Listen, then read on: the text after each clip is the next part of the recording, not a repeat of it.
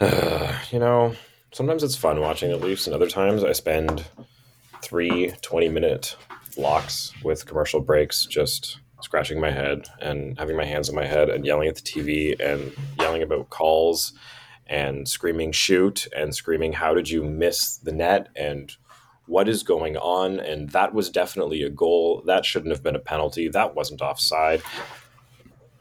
Did I miss anything? No, sounds about right. That emotional roller coaster ride that we're so familiar with, and now it is back to join us this season. Oh, yeah.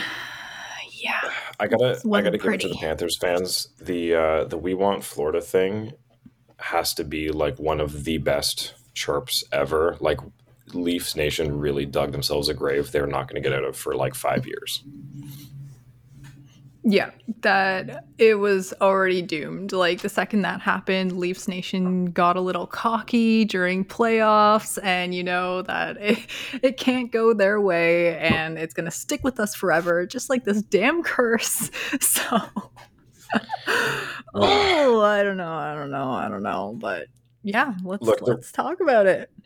there were a few decent players on the Leafs tonight that I want to give credit to before we get into the show here. So I think apart from I think the second goal, Samsonov stopped this from being a blowout because oh my god, he got absolutely no help at any second of this game. Like there were so many saves. I was watching the game with a couple people in the bar that aren't like the hockey fans, like they're Canadian, so they'll they kind of are familiar with names and some teams and stuff, but some more casual viewers, I'll say, and they were commenting on the fact that like, wow, Toronto's got a pretty good goalie right now. Like he's made some pretty big saves. So like to the naked eye, like yeah, it seemed like he was holding the minute while everybody else was shitting the bed, and I kind of have to agree with that.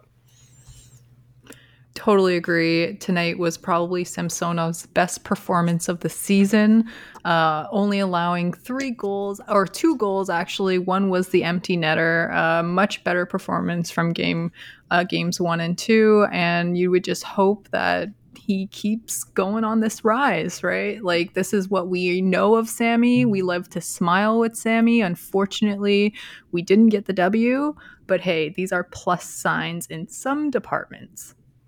Yeah, I also think Nylander played pretty well. I think, like, I mean, he had a couple good chances. It says Matthews had 5 shots on goal. I didn't. I don't think I counted five, but I'm sure he got them. I don't think they were great. That was kind of what I noticed is as the shot clock was going up for the Leafs, I'm like, these are not good shots though. So many are into the chest of Bobrovsky or just weak ones, and any of the good chances they had, they missed the nets. That's not even a shot on goal. Yeah, and I think majority of Matthew's chances, or at least half of them, came on the power kill, aka the PK. So it was nice to see him active in that front. I mean, for me, anyways, Matthews was all over the place, seeming like he was the only one kind of doing his job plus more. But yeah, more to dissect. Yeah. Anybody else have a good game tonight? I mean, oh, Matthew Knies.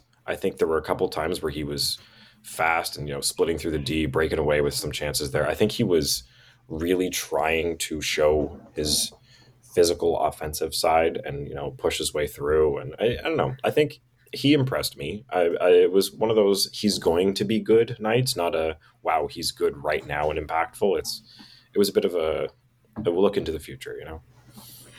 Matthew Nyes getting that shot in the top 6 with John Tavares and Nylander on the second line. So you love to see it all day long. Everyone's been calling out for this. You want to see this kid in the top 6. And then we moved Minton down with Domi and Yarncroke, and Keefe mixed up the D pairs too. We had Riley Brody, McCabe, Lilly, and Geo and Klingberg. So trying something new, also putting Kampf on the third line at one point as well. So a lot of juggling, a lot of penalty killing, a lot of penalties in general. Kind of deja vu of the playoff series there, but in the worst way.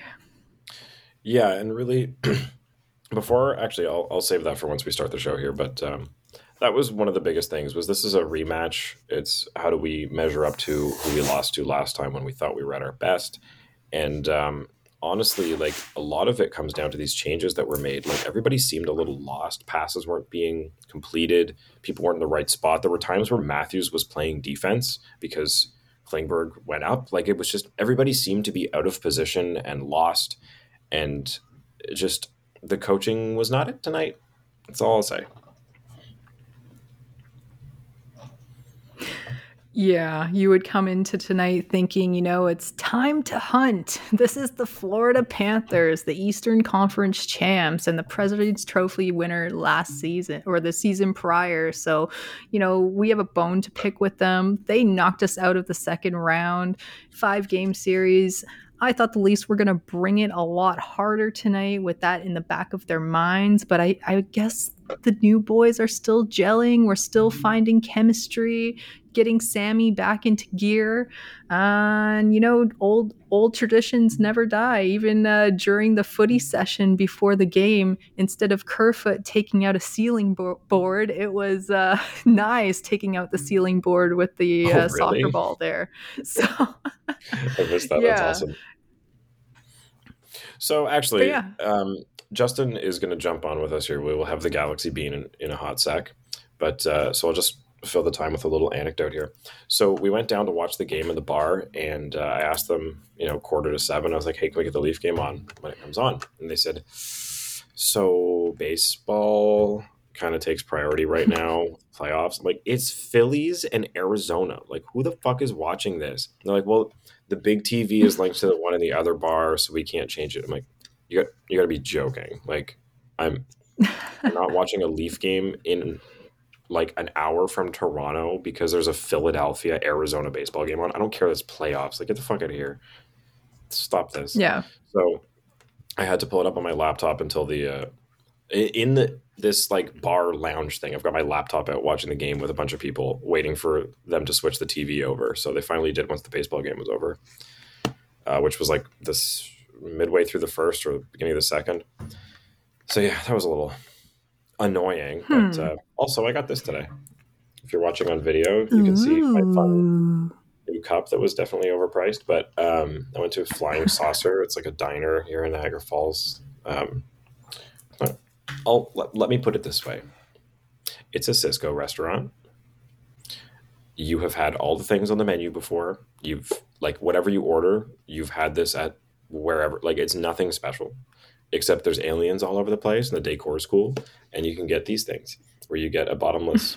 Well, it's not really bottomless, but you get this massive drink in an alien cup. So I have this big green alien guy. Well, you haven't been to Niagara since you were, what, 5 or 6? So there's your souvenir for your adulthood. Yeah. Since 1972, the Flying Saucer Restaurant. And here he is. I was just filling time until you hopped on here, Bean. I thought I was joining a Leafs podcast, not a UFO podcast. Niagara tourism podcast. People are into that nowadays. Aliens and shit. Yeah.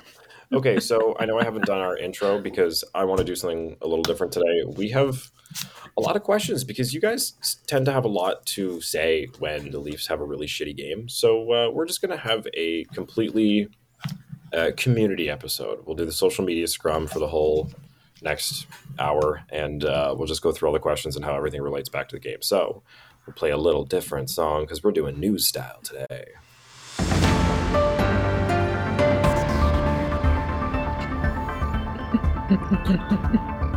Breaking news. Okay. So, tonight on The National. Tonight on Leafs Late Night, we break down the Leafs' horrible loss. It's so late night news. I love it. Longest road trip of the season.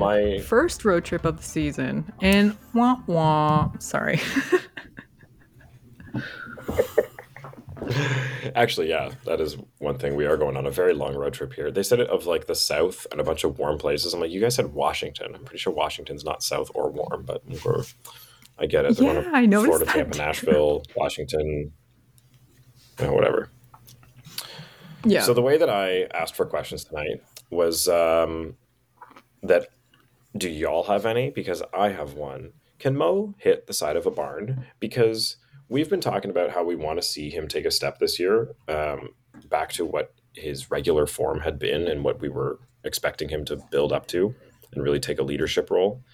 Um, he was doing a lot on the offense, but nothing finishing. Like I noticed him nowhere but, oh, there's an open net. Who has the puck? Oh, it's Riley. Oh, he missed. Oh, he missed again. Like I've never seen him play like this, where he's playing completely offense, no defense, and can't bury anything. Like this was so frustrating to watch. Like give somebody the puck who can score. Like why is someone else not taking these shots? I don't understand. Well, I'm waiting for Prime Riley to come back from the postseason. I mean, I'm always happy to see a defender score, and they were talking tonight how Leafs were 29th in the league last year on defender scoring. We still don't have a goal from one yet, but just following comments after that question, Mac at Master Sound 99 says, "What do you want for 7.5 mil?" And then Crispy Nuggets says, "No, but we only pay him to hold the zone on PP1. Dot dot dot. Oh wait, not on PP1 anymore." So Um, what are we paying $7.5 million for a second power play defenseman who doesn't want to play defense? Like this is what I was afraid of when we brought Klingberg in. Is this whole Riley, Tyson Berry 2.0, and I know it's only 4 games in, but it's really starting to shape up to be the exact same thing, where somebody comes in and takes the spot that Riley was just building himself up to have and be very good at. Now he has to take a step back. He has absolutely no idea what he's doing anymore, and Klingberg cannot play defense. Sorry, is this not Tyson Berry? Well, not exactly. Yet again, I know it shouldn't need to be said, but it has to be said. Like it's early. It's still really early. So I think that we all need to kind of breathe a little bit and let the guys get used to each other, because there was a lot of turnover on this Yeah. roster over the course of the summer. Lots. oh yeah, completely different team. All down through the lineup. It's only natural to, at this point, be trying to build chemistry. That's why we're seeing the mix up of lines. It's interesting though. Fun guy at Southpaw_Cal asks, when can we really be concerned? After the road trip, because that will be 8 games in. And I'm thinking Well, about I'm just trying to Fraser think. Minton. Yeah, thinking about Fraser Minton, right? And Aaron also brings up a good point, like saying which one of these happens first. Leafs get a goal from a defenseman or Minton going back to Kamloops.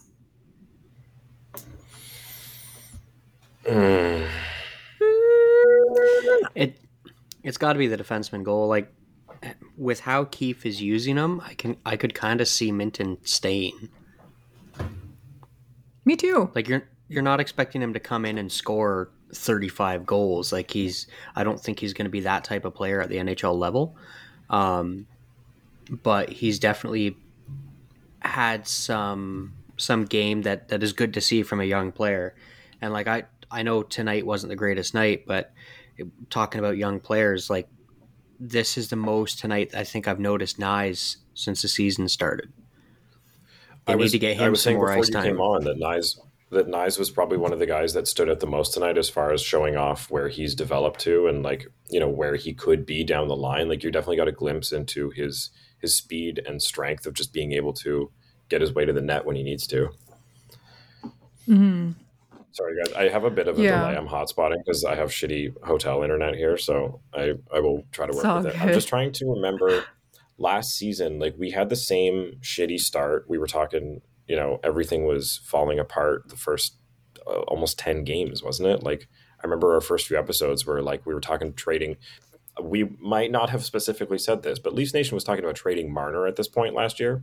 So I think we definitely can pump the brakes on freaking out, but this is what, you know, covering this team is about. It's what's going on right now. This is what everyone wants to hear about. So we're going to talk about it because I'm still not any less mad. Like, I can't rationalize in my brain like, oh, they're going to get better. It's like they're not paid to get better by game 12 or game 10. Like, we talked about this with, you know, the Bruins having a huge changeover and having a shaky start, and then Tampa not having Vasilevsky. Like, they needed to come out strong and show that, look, we're no bullshit this year. They had the opportunity, and now look, Ottawa's coming out winning games like 7-1. Like, Ottawa's first in the Atlantic right now, followed by Detroit. I know it's 4 games in, but this is not the start that these guys all needed. Yeah, and it's hard, right? We talk about every game. We're going to see all the good, all of the bad, and be a little nitpicky. Like, of course, this is game 4, but it's hard not to ignore the stupid little mistakes when the Buds are not winning puck battles along the boards and then giving it away, backhand flip. Thank you, Klingberg there, straight to Stenlund, and he scores right in with 2:52 left in the first period. This is something that obviously could have been avoided, but it was a no-look little pass thinking he's clearing the zone, but there's no way there was enough power behind this to do so. And then 2 minutes and 45 seconds later, another stupid play behind the net where, you know, Oliver Ekman-Larsson gets his first as a Panther because McCabe doesn't win the battle along the boards, and it's just an easy play for Florida. Like, I felt like there wasn't enough compete within their game tonight, especially with our expectation of facing the guys who eliminated us in the second round. But that urge and that fight behind them, it's like, damn, do we really need Reeves to fight every game to get the boys going? Because the games that he hasn't, we have lost, and they haven't had that mojo back. So I don't know. Honestly, I think go Justin. No, it's all good. Yet again, I said it and I'll keep saying it. I know it's still early. There was some good things to take away. There was some bad things to take away. Sammy finally had a goal saved above expected that was above 0. Yeah. So like little positives, right? Eternal optimist in me, just trying to look for something to focus on. Yeah. I know we said that too before you got here. Yeah, I know the shots were coming through traffic, but to be honest, they're not the greatest shots in the world. Like, this is kind of one of them. I don't want to say throw it out games for him, but like, he didn't play horrible. He didn't play amazing.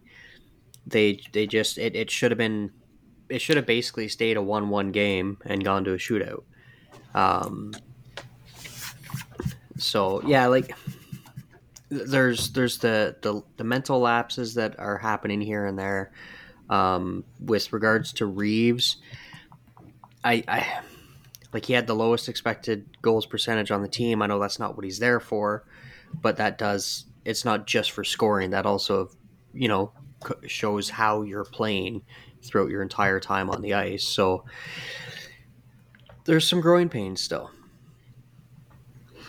Yeah, and some preventable plays, right? Like with Reeves tripping right off the face-off on Verhaeghe in the second period, which was uncalled for. Of course, we get one back with Barkov doing the same against Mitch Marner in the third, but overall we have, you know, 1, 2, 3, 4 Leafs penalties, and in return 5 Florida penalties. So it was just, for me anyways, back and forth, and it was kind of hard to get that edge up on one another, especially when you're getting called within the penalty and you're going back and forth from 4-on-4, 5-on-4, you know, etc. So it was hard to find momentum, and I was thinking maybe Reeves would try and find that spark on the team, or someone else, right? Like when they pushed Sammy in the first period, I totally appreciated when JT and Gio jumped right in to have his back there.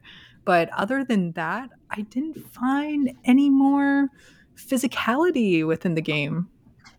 Yeah, like I honestly think Odog put it best in the I think it was the first intermission when he said like these guys are like the Florida defense make it hard from the second you cross the line. Like they're on you, they're physical, they're pushing you around, they're mean. And when the Panthers bring the puck into the Leafs end, it's hey, how's it going? Like everybody's just passing. Everyone's skating around waiting for they're focused on their positioning. Make sure you cover the lanes, keep your stick on the ice. But these guys are passing it back and forth, completing every single pass. And what were the Leafs doing? Pressure. They fucked up every pass. They were not completing anything. They weren't winning any puck battles because the Panthers were at their throats the whole game. They were playing playoff hockey essentially, just making sure that the Leafs could not set anything up. They couldn't play the game they wanted to. And the Leafs just sat back and let the Panthers do whatever they wanted in their zone. It was really frustrating to watch. Like no one's going to the body. No one's trying to take the puck away from them. It's wait for them to make a mistake. And this team's not going to make many of them. Yeah, and one thing to highlight too, right? Florida's down this year, losing three of their go-to scorers. At least we have Ekblad, Bennett, and Montour out, who scored 14, 16, and 16 goals last season. So we know that they're threats. They weren't on the ice tonight. I know the Leafs are still trying to gel, but we should have had some sort of advantage on them, right? Like, and Bob hasn't been playing well. He entered tonight with an 888 save percentage, only having one win in hand on two losses. It's You're right, Roscoe. That it's just I don't know. Sometimes it's unexplainable to really understand what's going through their minds. Yeah. Okay. So next question I've got here. This is from Ather Be Good at Athar Bati 2. Riley, Brody, Liljegren, Robertson gone. Add Pareko, Dumba, retire Geo. Not Matthews or Nylander taking the most shots in the ozone. It was Mo tonight. I'm paraphrasing that, but just for clarity. So yeah, I mean, obviously not the numbers, but it seemed like Mo was the one that was in the position for a lot of these offensive chances. When like, I don't know how that happens. Like, how does he end up being the closest one to the net here to get his stick on it? Like, why is this how the plays are shaking out? That it keeps ending up being Riley with the open net there. Like, I know it's a chance thing that the puck skips over to where it's open, but like really, it shows that they were all out of position tonight. Like nobody knew. There wasn't a lot of communication going on. Like there were times when the puck was leaving Florida's zone and it would like go right through the center of the ice, and everyone looked at each other and it was like, "Oh shit!" And then Marner would jump on it last right before it left the zone because it's like Yeah. they're just not communicating at all. And this is something that's really odd for this team. Like we weren't worried about this in preseason. Like we were talking so much about how we're just able to watch the young guys and what's exciting about these younger people that are coming in, Minton and Cowan and Nyes, Robertson, but really like all of the like stars of this team, like all the way down to even like Yarncroke and Camp, like nobody could make a pass tonight. Hmm. Yeah, and the Panthers capitalized on their chances. I mean, the Leafs only had two giveaways in the first period, and they capitalized on one of them. Florida had eight, and the penalties too, right? And the non-calls for a second. Just to bring up, like for No, but example, hey, we're still on a question here. We still have the other half of the question. So if it's not about Nylander taking the shot or Mo taking the shots, then I got to go to the other part of the question. We're sticking to this. We'll get to okay, your thing in another question, I promise. Well, this team has always been, well, not necessarily always, but they like to give their whole team kind of free will to float around, right? Like Toronto is at its most dangerous when everybody's clicking and everybody's moving, not when you're shutting everything down and stapling your defenseman to the blue line. I get it. It can look really weird having Riley down there so often, but that is also made for some great chances. Like look at the When series they're playing clincher. well, you're right. Like look at the series clincher against Tampa, right? So it's, and I sound like a broken record, but as you said, with nobody communicating, times when it looked like people didn't know what the hell was going on, there's a lot of new faces still. Not to mention Guy Boucher coming over, so you have a new coach for the power play. Um, who knows what else he's getting involved in. So there's definitely some areas that it's kind of like, what the hell's going on, especially as Leaf fans who we've been seeing this team be a consistent 100-point team all the time. But it's early. I hate keep saying it, but I don't. I personally don't. We got 80 more shows to do this year. Well, yeah, but it won't be early at that point. No, I don't mind seeing Riley down there, like, because that's what he needs to do to be his most effective. Long-winded answer. No, and you're right. When they are playing well, that's what's dangerous about this team is, people can jump in from anywhere, but when they're not, it's like you can't start getting loosey-goosey when you don't have the foundation there, the fundamentals, and that's what it seemed like tonight. It's like you gotta walk before you can run. So the other part of this question, the bigger part, Riley, Brody, Liljegren, Robertson, gone. Add Parayko, Dumba, and retired Gio. So you're losing 4 guys, 5, and you're adding Dumba and Parayko. So, I mean, I understand what the sentiment is here.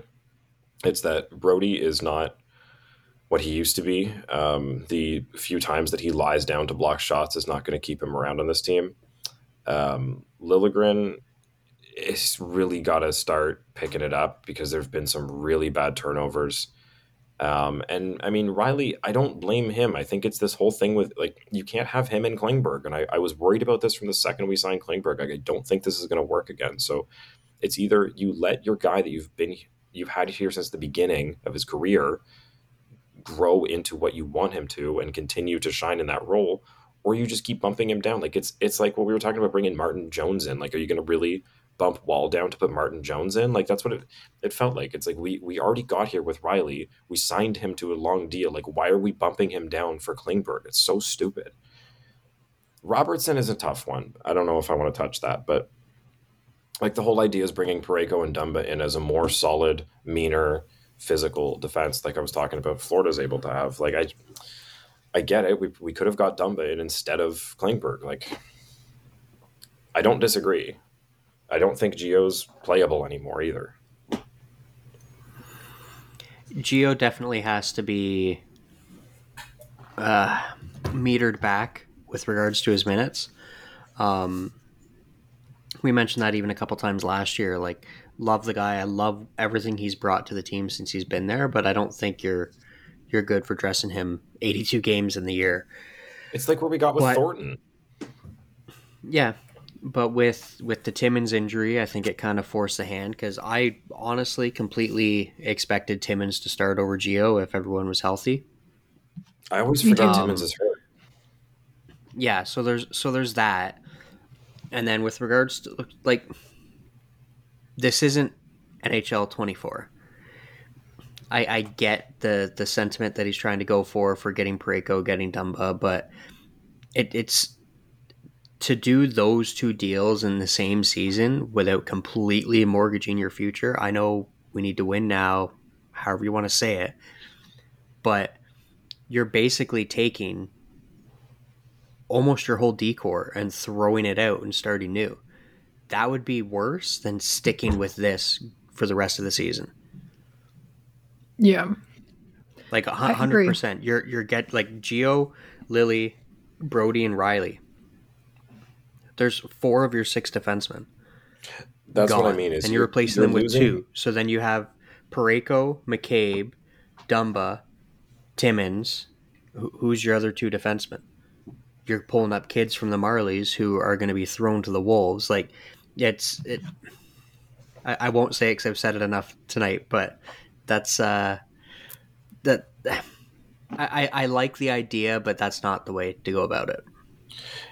Yeah, like, I understand it. I think we're all on the same page. Like, we get what the point of it is. It's just it's not as easy as that. And I think the one that you can do is once Timmins is back, you start to cut Gio's minutes down, like you said, and I think Brody's got to move, man. I think just money-wise and effectiveness, I think you've got to find somebody that But like who's going to Wait, be available mid-season, right?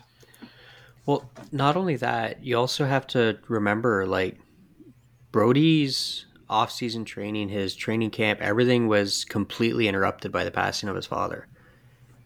So this is my only thought is that this is Brody in like mid-August form, Yeah. right? And that he's just got to play himself out of it. Knock on wood, I haven't gone through that, but I can't imagine it would be something easy to go through. So especially when you work in a media madhouse like Toronto. It's funny, the media madhouse thing came up today during the game when so Justin, I mentioned I was watching with a bunch of my coworkers who are more casual fans, and the hockey interviews, they were laughing at how it's like they all sound exactly the same, and my buddy Leaf fan and I were like, well, I mean, it's Toronto. They train them all to say absolutely nothing because if they let anything, emotion or info wise out, it creates like headlines left and right. So it's a double edged sword. It makes for shitty interviews and no news. Pretty Okay, much. at Connor D Ward 29. Are we ever going to get a goal from outside of the top six? I We don't think it have. counts if that person moves into the top six to get said goal. Are we forgetting the first scorer of the year? It was No, Gregor. Gregor. Yeah. I mean, in a 5-5 shootout game. But I mean, when it matters, and this is something that happened last year too, where like really you're not getting any goals from your bottom six outside of on a penalty kill, sometimes from Kampf or like when Engvall would get something. But I mean, the Engvall, Mikheyev, and Kampf thing didn't work last year. And this year, I mean, yeah, some of these guys are starting to look good, but anytime they look good, we move them into the top six. That I think there's something to be said for that, like what you just said there, because yes, there's benefits to juggling guys around so that you get familiar playing with everybody, but at the same time, you do need to have a chance to build some sort of chemistry. Because if you have no idea what your line mate is doing because they keep changing every shift, like that can be tough. Like Mitch and Austin, they've been playing together for what, 7 years now? Like they know what they're doing. Willie, when he's out there, he knows what he like. Same with JT. Like they all know what they're gonna do because they've all been playing together lots of minutes for so long. Whereas all these new guys are coming in, and it feels like every shift they have new line mates. Yeah. And their time on ice tonight for that fourth line, floating or between the 6 and 9 minute mark, Gregor leading the way. I just want to highlight for a sec since we're talking about him, that opportunity at the end of the second period, him rushing down towards the net, one-handed, just feeding off the defender there with the other hand, and he's diving, and then he flicks it towards the net with the one hand there, and I'm like, oh my god, this is exactly what we need to go in at this moment. But yeah, unfortunately the net comes off. We think it's a good goal, a penalty, or we don't really know, right? But this is something like a little jump that happened tonight that I was excited about, but unfortunately it was my only memory of Gregor tonight. Yeah, like that's one thing I've kind of noticed this year. I don't know if it's an effort by the coaching staff telling everybody that if they're doing a rush, they have to do this. But I've been noticing a lot more driving to the net, like lowering your shoulder, leaning in, driving to the net, a la Rick Nash from the early 2000s. Like no more racing into the zone. You have a little bit of a step and you stop up at the top of the circle and throw it on net. Like the guys are really digging in and really trying to carry themselves into the dirty area to get those good scoring chances. Like that was an excellent move and a great rush by Gregor. And that's something that the cardio kids that Dubas would have brought in over the last handful of years wouldn't do. They would skate up the ice, they would get into that position, but then they'd stop up and either give the puck up or just lob it at the net. Yeah, or turn back, look for someone, look for help, even though they do have the time and space. And it was kind of like they got a little scared. So that's what I really appreciate about Gregor's game. Just like you said, he rushes towards the net. He's not afraid to be taken down. That one-handed little stick flip, man, that if that would have went in, impressive. But too bad Nyes didn't get the goal on that one once we got the call on no goal. Just the penalty to start the third period. Now, I might be mistaken because it's been a while since I've seen any of the episodes, but is there not a Game of Thrones character named Gregor or something? Every time I hear his name, I think of Game of Thrones. You're asking the wrong person. Gregor Clegane or something like that? Can you guys hear me, by the way? I got kicked. Yes. Yep. Cool. Never have I ever watched Game of Thrones. Sorry. Okay. Maybe I'm crazy. You might be right. But, yeah. Yes, Gregor Clegane. Oh. Clegane? I don't know. You're right. Okay, so I'm not completely insane. Portrayed by...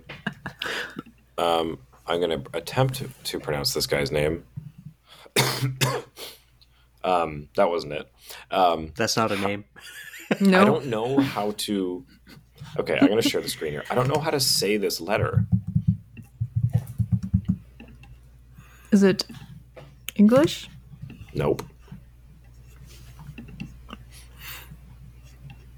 Is he going to let me share this? Yeah, here. How would you say that? Half... Is it a B or a P? It's both of them at the same time. Oh my god. Yeah, that's the actor. Yeah. So it's, this guy, Gregor. Bjornsson. Just go with last names. Yeah. Half Bjorn Julius Bjornsson, who plays him. Yeah, I don't know. Fucking Game of Thrones. There's your Good try. media for the day. So next question. Why were we so excited about Bertuzzi and Domi? Did Domi complete a single pass tonight? That's from Owen Frank at Owen Frank. Why were we excited? I mean, Bertuzzi's got the flow.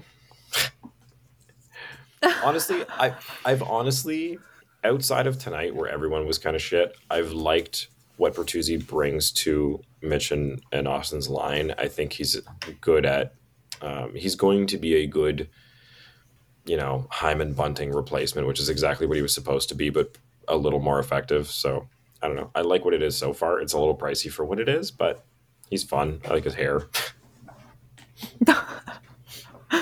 Domi had a good chance in the third period when he was behind Bob there, and then Bertuzzi and Kampf came rushing in, and unfortunately both of them failed on the attempt. And I was really hoping, I'm waiting and waiting for Domi to get his first goal as a Leaf, but of course the last bit of our core scores, which is also great. But hey, I think the excitement is all because, these are moves that Kyle Dubas wouldn't have done.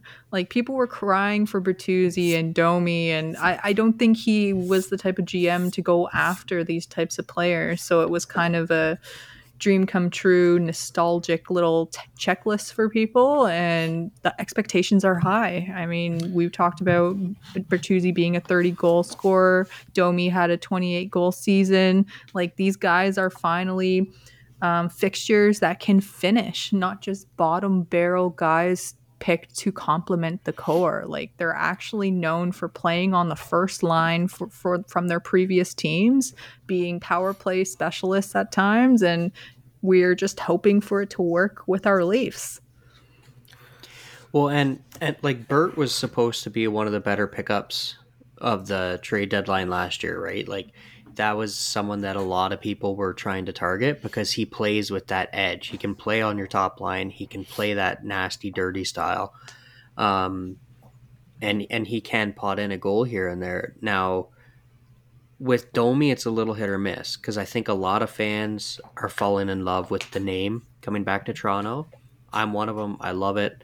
But at the same time, when Domi's at his best, like he's a little bulldog out there. He's not gonna like. Okay, I'm not saying he's not going to, but chances of him getting into a fight are pretty slim. But he battles every play. Like that's the style we need to bring back more of, because we lost, like Roscoe said, we lost that with a Hyman. We lost that with a Bunting. We lost that going back with when we lost Brown, right? So those types of players, like he's making a little more than probably he should. But I think some of that is the potential that he has for goals, because he has been a 20 to 30 goal range guy, right? So I'm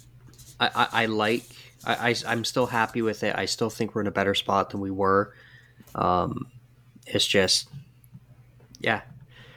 Domi will, he'll come around. He'll get it. He's had some flashes. He just needs to find his place here, because everyone's getting used to their different minutes and roles. Like even like Marner played almost 24 minutes tonight. Holy shit. Like that's crazy. Matthews 24:08. They're also, I mean, with yeah, the penalty kill and power plays, they were out quite a bit. You know, this was a specialty team game, and that's kind of all their territory, right? So speaking of penalty that's kill, the other thing, is it cuts Matthews, down on how much time the third and fourth lines are even out there. Sorry, go on. No, just Matthews on that one penalty kill. I can't remember who was out there with Camp and someone took the draw. Puck clears out. Marner and Matthews come out. Matthews just completely plants himself on the blue line, lets the other players bounce off of him as he steals the puck from them and draws a penalty. Like that's one of the most underrated things about Matthews' game is his stick handling ability and his deceptiveness when it comes to stealing pucks off other players. Causing Rodriguez to hook Matthews on this play, and he just made Rodriguez look like an AHL player, honestly, with how strong he was on the puck and the ability to spin off of him and rush towards the net while having Oliver Ekman-Larsson on his tail as well. But this is what we need on our PK, and I mean, Matthews has been nothing but exceptional with this new role, in my opinion. And tonight, there was even a shift with William Nylander on the PK in the third period there, and I thought he did pretty well as well. Yeah, Maple Leaf legend Evan Rodriguez. Yeah. Yes. Really. Did we draft him? No, he was traded to us from the Penguins when we traded Kapanen back to them. Right. Yeah. Okay, so next one here from Adam Coburn at Adam Coburn. Should we be concerned at how lost at times McCabe has looked? How short of a leash does Treliving give Keefe before handing him his pink slip? So, first part, should we be concerned about how lost McCabe has looked at times? I think you said Samsonov wrong, and yes, but no, that's going to happen. I thought we agreed he had a good game. He was better, but I'm still, if I have any bit of concern for players right now, it's a little bit towards Sammy. That one play behind the net was a little squirrely. But no, with regards to McCabe, like there is still going to be gaffes, and like he's never going to be your all-star number one defenseman. But even with his gaffes that he does have, he still has the ability to recover. He still has the ability to play the body, and to, even if he makes the wrong move initially, he can still sometimes save himself. Unlike a previous defenseman who I won't name. No, Dion Phaneuf, Roscoe. Well, I wasn't going there, but they wore the same number. Well, that's the thing we had last episode. I totally forgot that they all have worn number 3. I forgot there was one in between. I was speaking about number 3 Bean, and he immediately refers to Dion Phaneuf, and I'm like, Roscoe, Justin Hall. You just wanted to bleach Hall from your mind. Yeah. Sorry. Really interesting. So Sorry, go on. I have a fun thing after. No, I was just gonna kind of wrap up my thoughts on McCabe there. Like there is still some worry, but I'm not like super worried with it because of the fact that he's a veteran. He's proven he has staying power in this league. He can correct himself when he does these little mistakes, even sometimes mid play, to get rid of the scoring chance, right?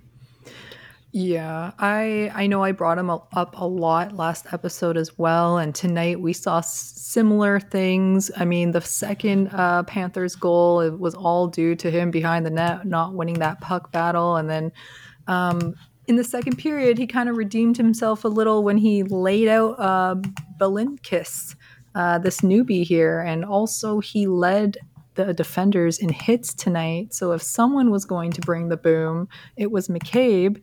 I appreciate that, but unfortunately, he's still ending a -1. I don't know if he's had a plus game yet this season, and I really hope he doesn't become the one to rag on, but I'm with you, Bean. He has to get better. He's a first pairing defender coming from Chicago. You know, his partner was Seth Jones. Good things have to come for Jake McCabe.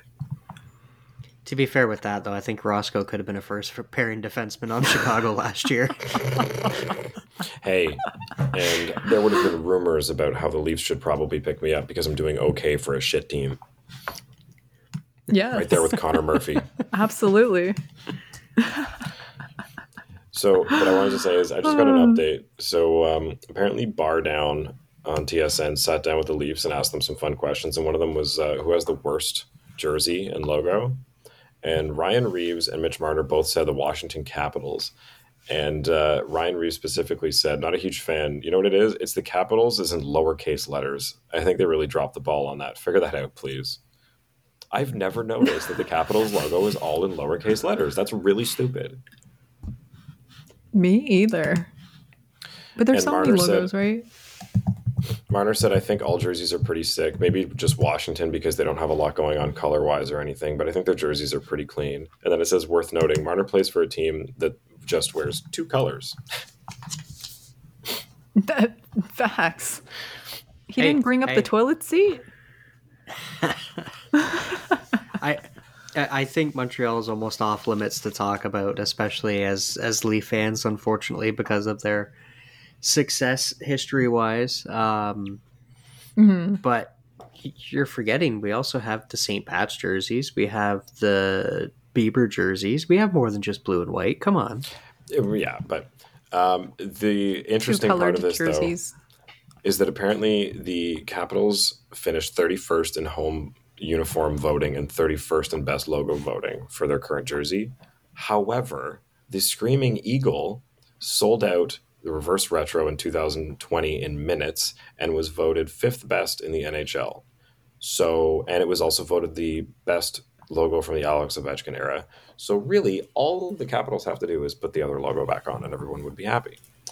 So, fun little thing there. I do like that jersey. It was cool. Speaking of jerseys, how nice is it to see the Flyers with their like throwback unis they're wearing this year? I was just watching the end of the Flyers Oilers game, and man, I was expecting to see like Renberg or Lindros or someone out there. Like it was looking good.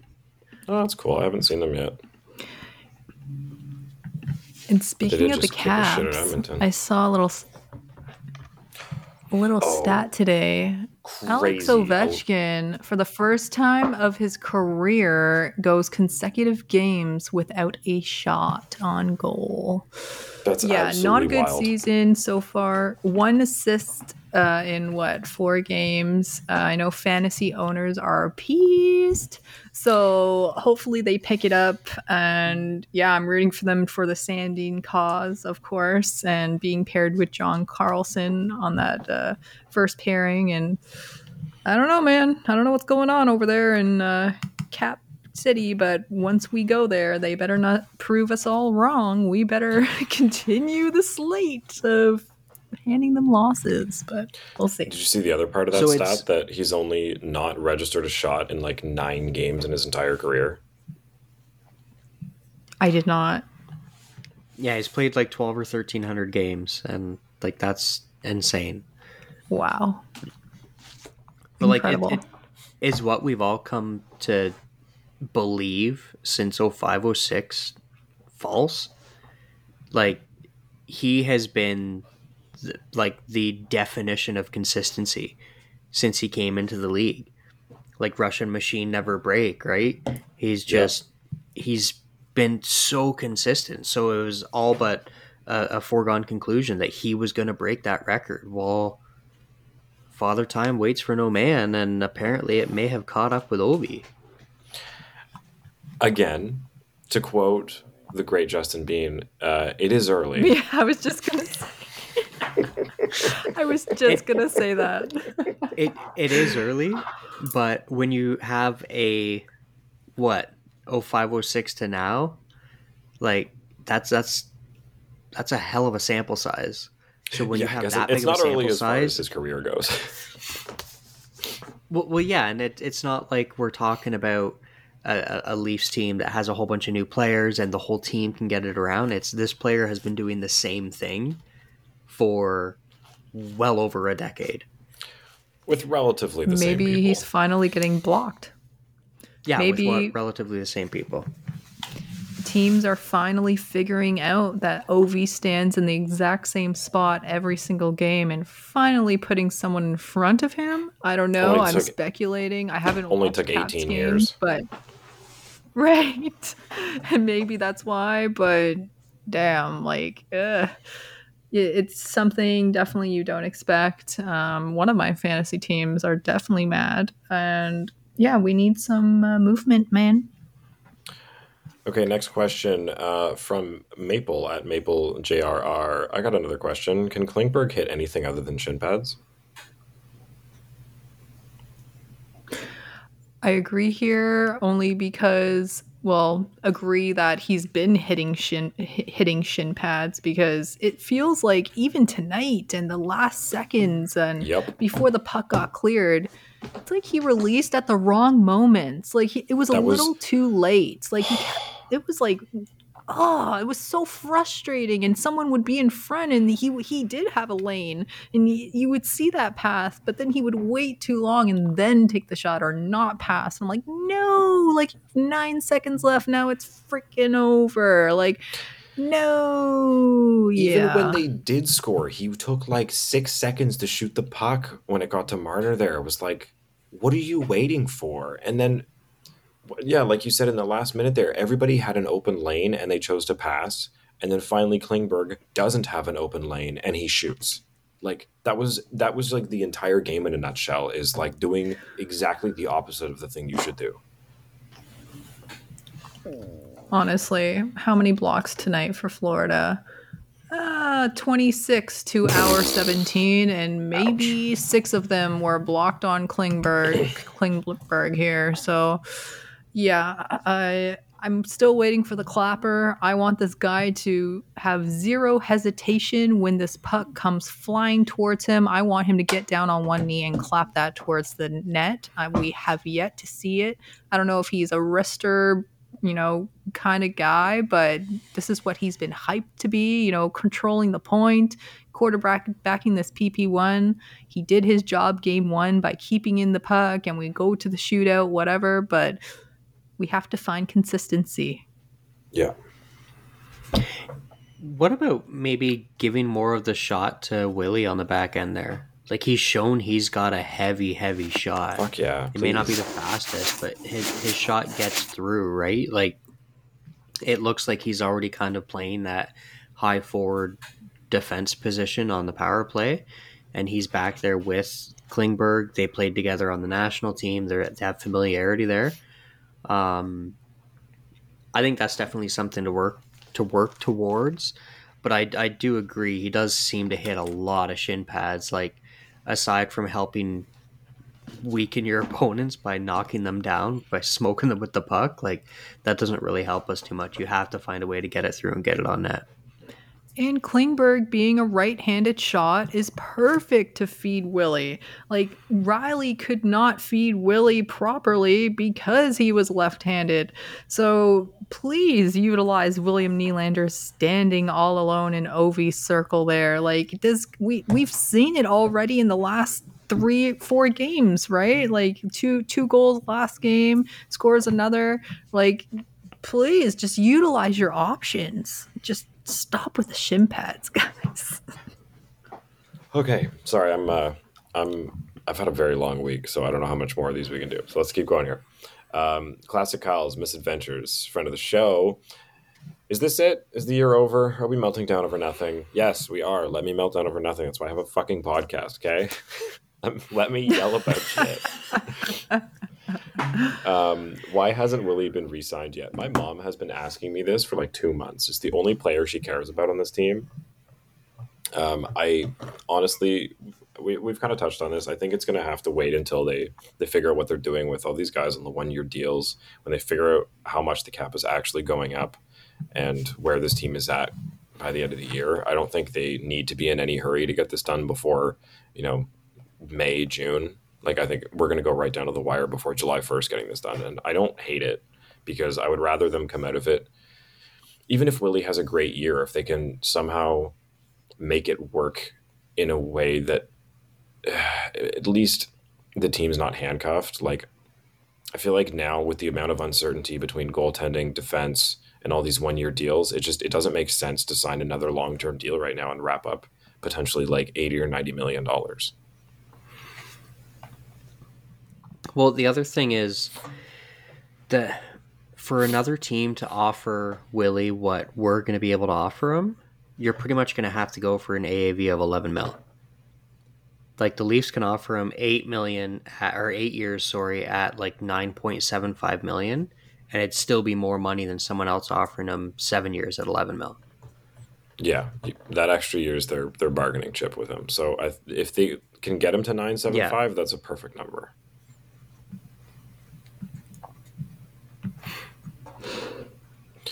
Agreed. Next, is Leafs Nation the worst nation? Yeah, we are. I'm proud to be. Worst and best. Yeah, like, it just comes down to the fact that there's so many of us and we're so hyper focused and so, I mean, for the majority, I don't want to sound cocky. I want to say like hockey educated, but it's just, there's so many more hardcore fans that so many more reactions happen. Like, it's a population thing. Like, if there were as many fans of the Leafs as there were of every other team, you would have the same problem, but there's just so fucking many. It's the same thing with, like, we don't follow French sports news. It's the exact same thing with Montreal in French. We just don't see it because it's not in English for the most part. Like, they jump on everything that happens there. There's 9,000 podcasts following the Montreal Canadiens. It's all in French. I think we just live and die by the team. And you also have to factor in the obvious low-hanging fruit that everybody also always picks on, right? Like, we're coming up on, like, I'm a second-generation Leaf fan who, like, okay, my dad was alive when they won in 1967. Same. But he was 4 years old. Like, we're coming up on 2 full generations without a championship, right? Like, so you get those extremes. You have all these people who they'll be happy with a 100-point season because that's the best thing they've ever seen, and then you have people complaining about it, and we haven't accomplished anything yet. Like, it's there's, as you said, there's so many of us. We're so passionate, and it's been a long ass time. Yeah. Too long. Pain and curses and bullshit in between that do not help. So we're changing the narrative. And what are the winning lottery numbers? 34, 16, 88, 3, 11, and I don't know. I ran out of Leaf numbers. How dare you put Klingberg and Domi in there before 91? Kyle, you tell us. You're in Australia. You're in the future. So speaking speaking of 91, I did not notice Tavares tonight. Tavares had a good couple chances, actually. I might have been. I was the in power- a bar. I was eating and drinking. I might have missed a few things, but like, of what I saw, I really didn't. So I'm just hating. Also, he was a big contributor on this Marner goal because it was JT behind, or sorry, it was Willie behind the net, and JT was right in the slot getting fed from Willie, and then Marner right on the doorstep. So with these you're three right. guys, like that power play goal wouldn't have happened. He had plenty of chances in and around the net, and also jumping with Gio to save Sammy's back there in the first period. This was kind of, everyone had a kind of shit game. And tonight, again, JT leading the way on the dot with 60%. Matthews was 50, Domi 50, but then Minton and Kampf, 27% for Kampf. Minton was 36, and I've been, applauding his face-off dot percentage this entire season thus far. But other than that, other things did not go their way. Yeah. Casper JBPVFM. So should 6 players be able to beat 4? Yeah, that whole 6-on-4 at the end, you were gifted that power play, and I don't understand what happened. Like, it was pass, and like I said, Klingberg with 3 guys in front of him shoots it. It's like, what the you called a timeout. Like, also, how I don't understand how that puck skipped off of Matthews' stick and went out.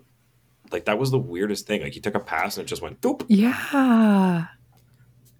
Like, deflected. That's because the shots that you're asking Klingberg to do from the point, he did on that pass. Like, aside from tickling the rafters with his stick, that was a bullet pass.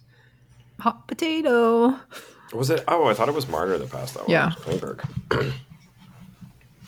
Yeah, that was a bad 6-on-4. I could be mistaken.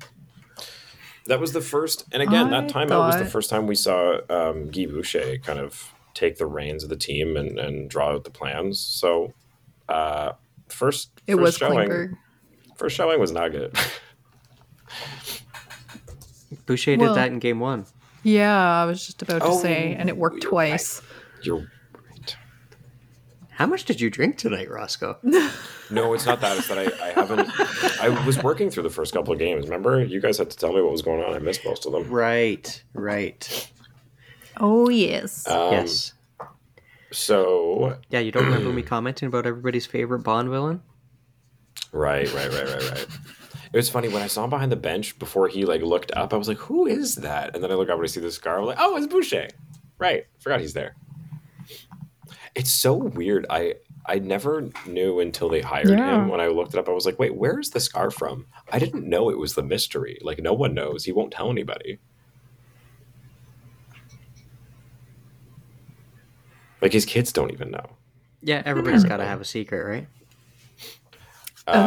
Benito the Basset Hound, just happy to have you fellow nerds back. Oh, thanks, Benito. Welcome back to Leafs annual slow start / Leaf Twitter meltdown. It wouldn't be the same without it. That's what we come back for every year. At least this year I can bust the concussion convoy's balls. I'm going to be honest, I don't know what you're talking about. Aaron at Easy Lifeguard 79. Which one of these happens first? Oh yeah, we did this one. The goal from the defenseman or mitten goes back to Kamloops. You did Fun Guy.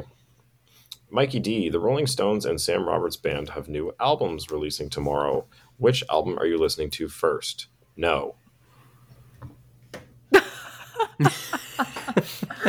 Oh. I'm going to be honest. Sorry, Mikey. I could not be less excited for either of those bands to put a new album out. Mikey, are you 40? Did I miss something? Yes. He listens to classic rock, and that is the most appreciate dad you, buddy, rock. but he is a dad rock man, and to be fair, I had no idea that the albums were being released, so sorry to disappoint, and I probably won't be listening to either until it comes onto a playlist. Well, I knew Hackney Diamonds was coming out soon, so I'll be giving that a listen because that's kind of my wheelhouse with regards to music as well. Here But comes the I wouldn't dad. I wouldn't necessarily say I'm super excited about it. That being said, my wife and I went to a Bare Naked Ladies concert earlier this year, Ooh, last month, and it was the night before they released their new album, and it's actually got some good songs on it. Nice. nice. One of which I I can know completely this. relate to as a dad, called "Too Old," and the chorus is "I'm too way too old for this shit." So it's good. Nice. So my two, I don't really like. I haven't been going on albums. I've just kind of like songs come up in my thing. My new jams. Timbaland, Nelly Furtado, and Justin Timberlake put a new song out after a bajillion years. It's it's okay. How would I put it? It's like a 7.5 out of 10. Like it when you listen to it, you're like, oh, this is that. This is them. This is a 2000s jam. But it's not long enough, and there's just two verses at the beginning, and then it just kind of is like instrumental and like kind of the song dies halfway through, and it's not. I don't know. It's the composition and the content is what you would expect from them, but it's not long enough, and the structure of the song isn't great. But otherwise, it's cool to hear from them again after a really long time.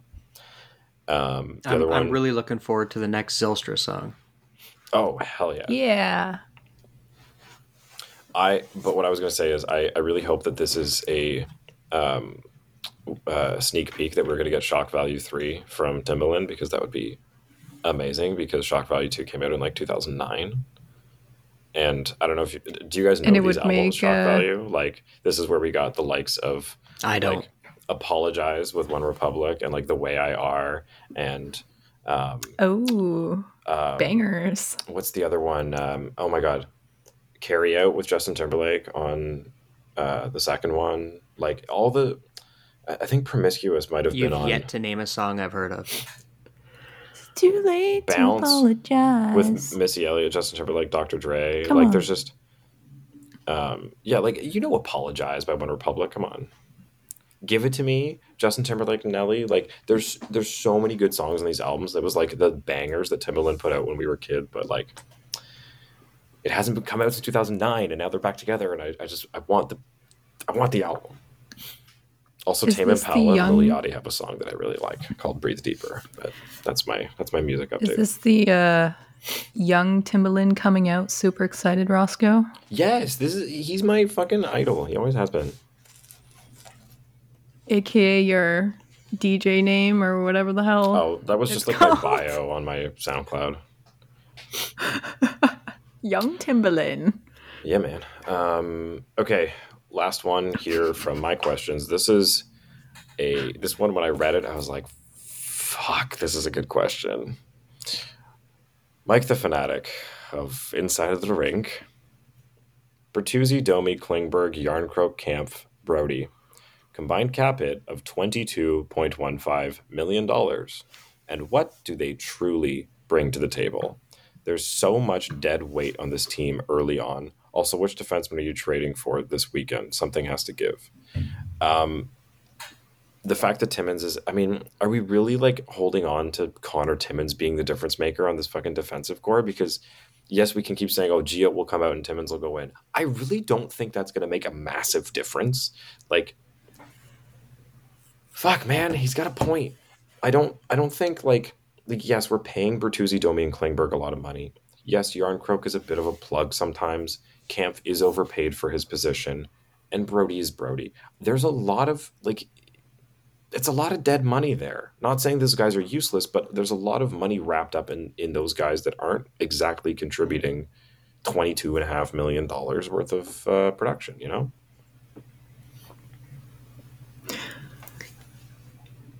But are we talking $22.5 million worth of production in 2023 or in 2020 or 2019? Like, it's an average of contracts $4 are million signed at each different for those points guys. in time. Well, yeah, which realistically, that shouldn't be considered astronomically high if it wasn't for Bettman's NHL. Right? Like, I get what he's trying to say, but it's we shouldn't have a team full of $800,000 guys. No, but I And think I'm the not point is sitting here this the saying best that use of the money? potentially for what was available. Like, you also have to look at who's actually come up available free agency wise. We're not going to be going and trading, because anybody you have to trade for, you're either trading a current asset on your team or all of your futures away, Dumba was right? available and we signed Klingberg. Yeah. And the Leafs. Not to ditch on the guy, but sorry, Steph, but No, go ahead. why was he made available for so long? Why did it take so long, and why was the only place that would actually sign him Arizona? Money. Teams didn't have the cap space. They committed to people early on. There were only so many spaces. Like, this is where we're at with a flat cap, is once the forwards and the top couple guys get signed, like, this is what we talk about, is these middle guys, the $4 to $6 million players, are the ones who are losing their jobs over the salary cap. So it has nothing to do with people not wanting him. It's no one can afford a contract like that. Everyone's either paid $10 million or $900,000. There is virtually no in between anymore.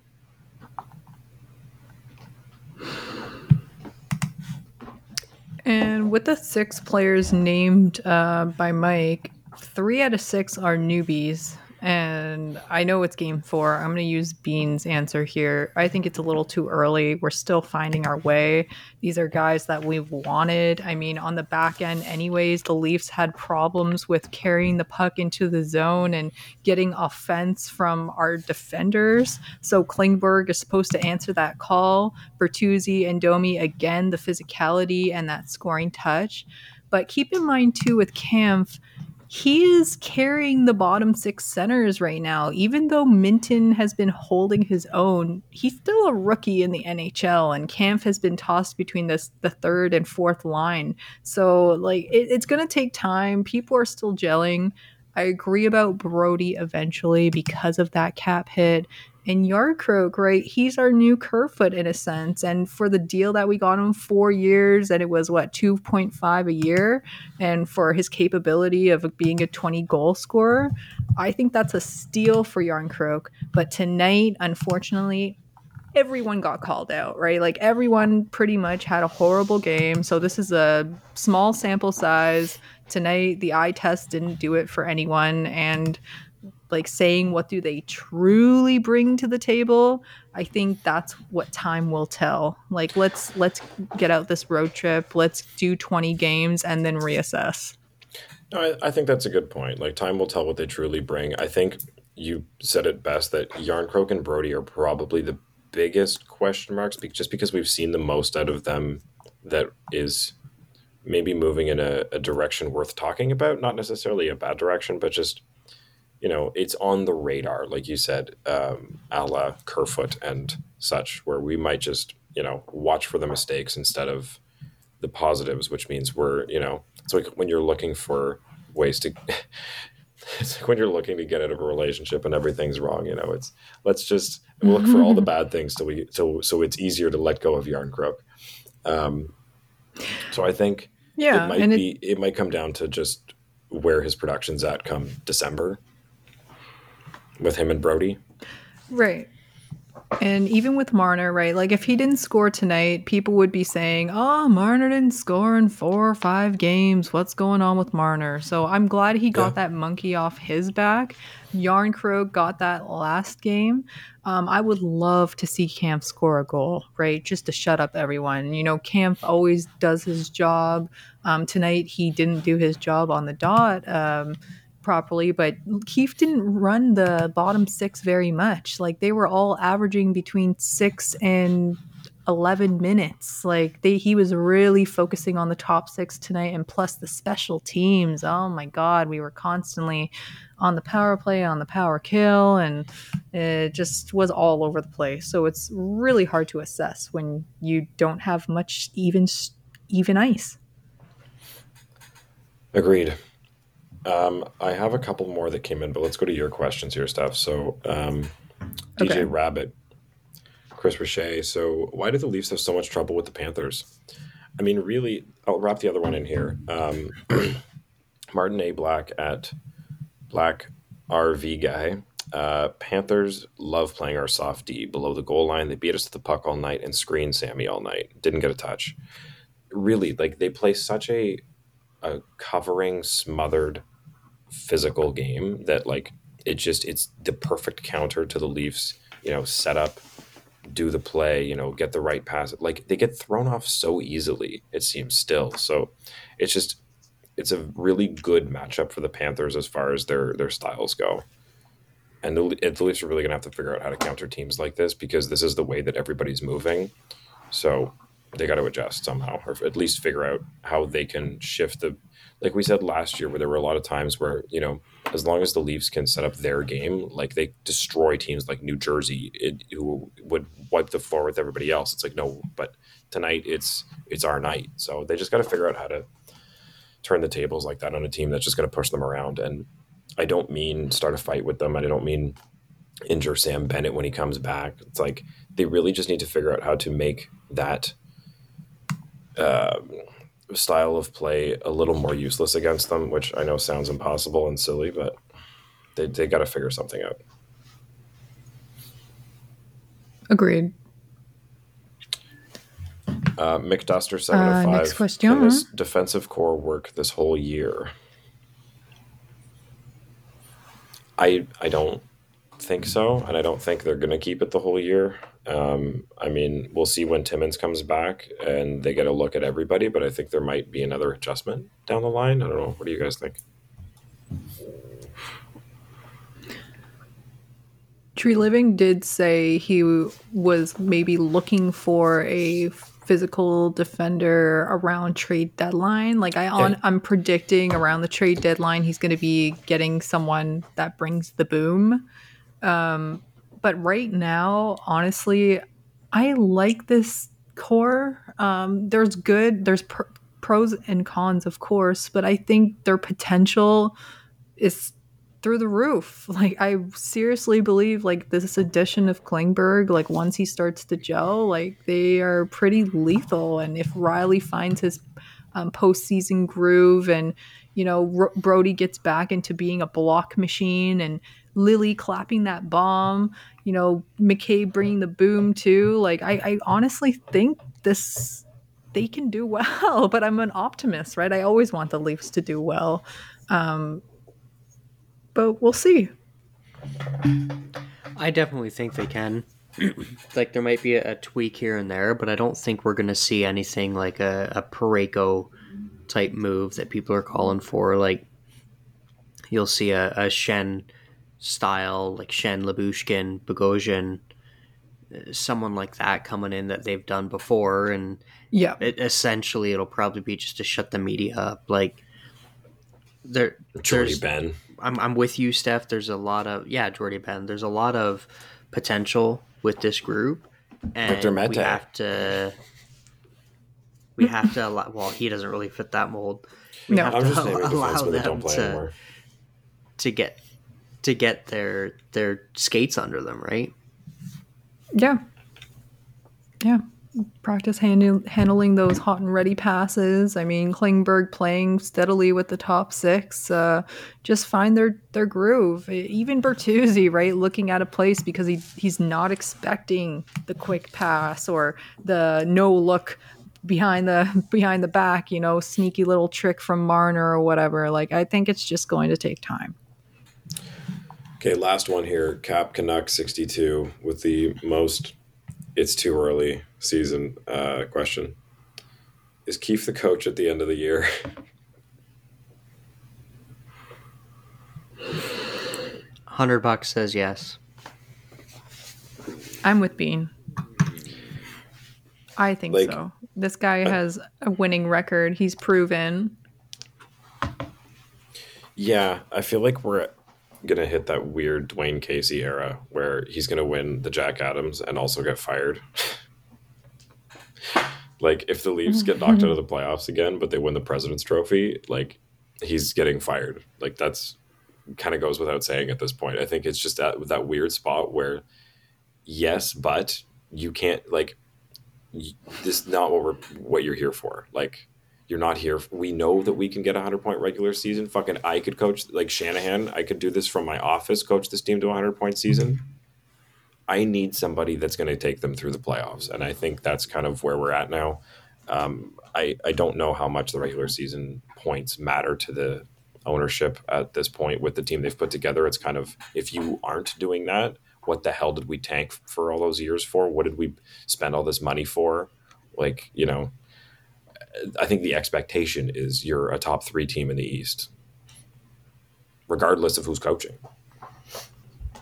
100%, especially with our roster on paper, the expectation of being Leafs Nation in general.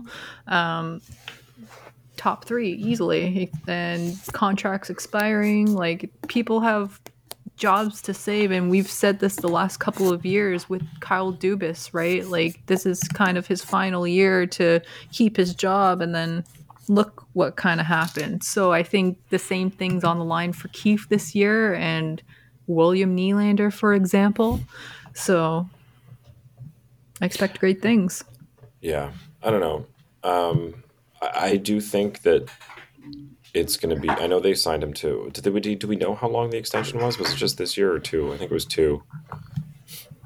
I know the Leafs don't love paying a coach that's not working for them, but I really think that it's going to be about results outside of the regular seasons, especially since we've made it over that first round hump, and it's not, we can chalk it all up to the curse and nobody can get this team out of the first round. Now it's okay, Keefe, you did. We've spent the money to bring in other players. We spent the draft capital. We moved on from Sandin. We moved on from first round pick and everything to bring in players that you and Brad wanted, that you said Dubas didn't give you, and now you have to show results, or I gotta can you. Like, the media's and the fan base are going to come for him, because really people were calling for it last year. People were surprised that he didn't go when Dubas left. So I think, yeah, if they don't get at least out of the first round, I think he's gone.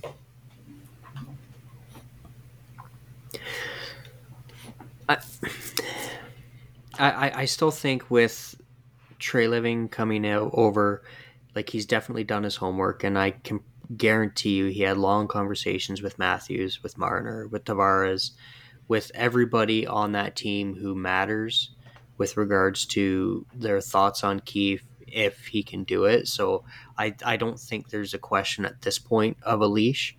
I know everybody always says a GM comes in and they have that one firing to get their guy in, but I don't see that, especially not this year, unless all of a sudden they go for a tank. But I'll end the show the way I started it. It's early. Appropriate. Steph, any closing argument here before we head out?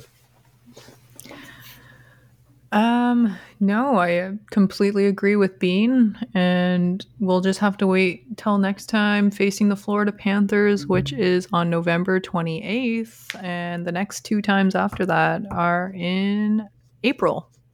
So we'll have our rematch next month, and we see Tampa next game on Saturday. So we'll clean up that Florida road trip and hopefully get a couple points there. And yeah, Game 4 of the season, guys. I agree with you, Bean. It's hard not to nitpick all the stuff, but at the same time, it's Game 4. It will get better. I'd rather this, again, Game 4 than Game 80. So let's clean up the stuff now, talk about it, see what Keefe proposes, and move forward. Yeah, it's like I said, this was the year where they needed to get off to a good start, and so far it's been shaky. So yeah, they got new guys. There's a lot of turnover. There's a couple injuries still kicking around. So they really, these next couple games, like, I don't want to give them too much of a runway here, because I set my expectations pretty high for what they got to kick off the Atlantic with. So I'm hoping for a turnaround within the next few games. And thanks for sending out all the questions, guys. That's really, like, the core of this whole episode is thanks to you guys. So I appreciate all of you who follow and send that into to Steph and I at the end of the show. It's what makes this go round, Yeah. Always love the questions. And I'm just looking at the rest of the league's record right now just to see if, other great teams are doing badly, but Most of the Atlantic, even except Ottawa. I know the Devils have very high expectations and they're 1-1-1. Even, the Dallas Stars being 1-0-1. Like, it's still so early. Winnipeg Jets, right? 1-3. We're 2-2. Yeah, the Jets are Edmonton Oilers 1-3. Edmonton is, their goaltending situation gets worse and worse every game. No one likes leaky soup. And, the stew has also been leaking all over the place. I just picture someone up in the Edmonton office pulling a Superintendent Chalmers. Skinner! Skinner! That's amazing. All right. With that, we out. Thanks, guys. Good night. Maybe not.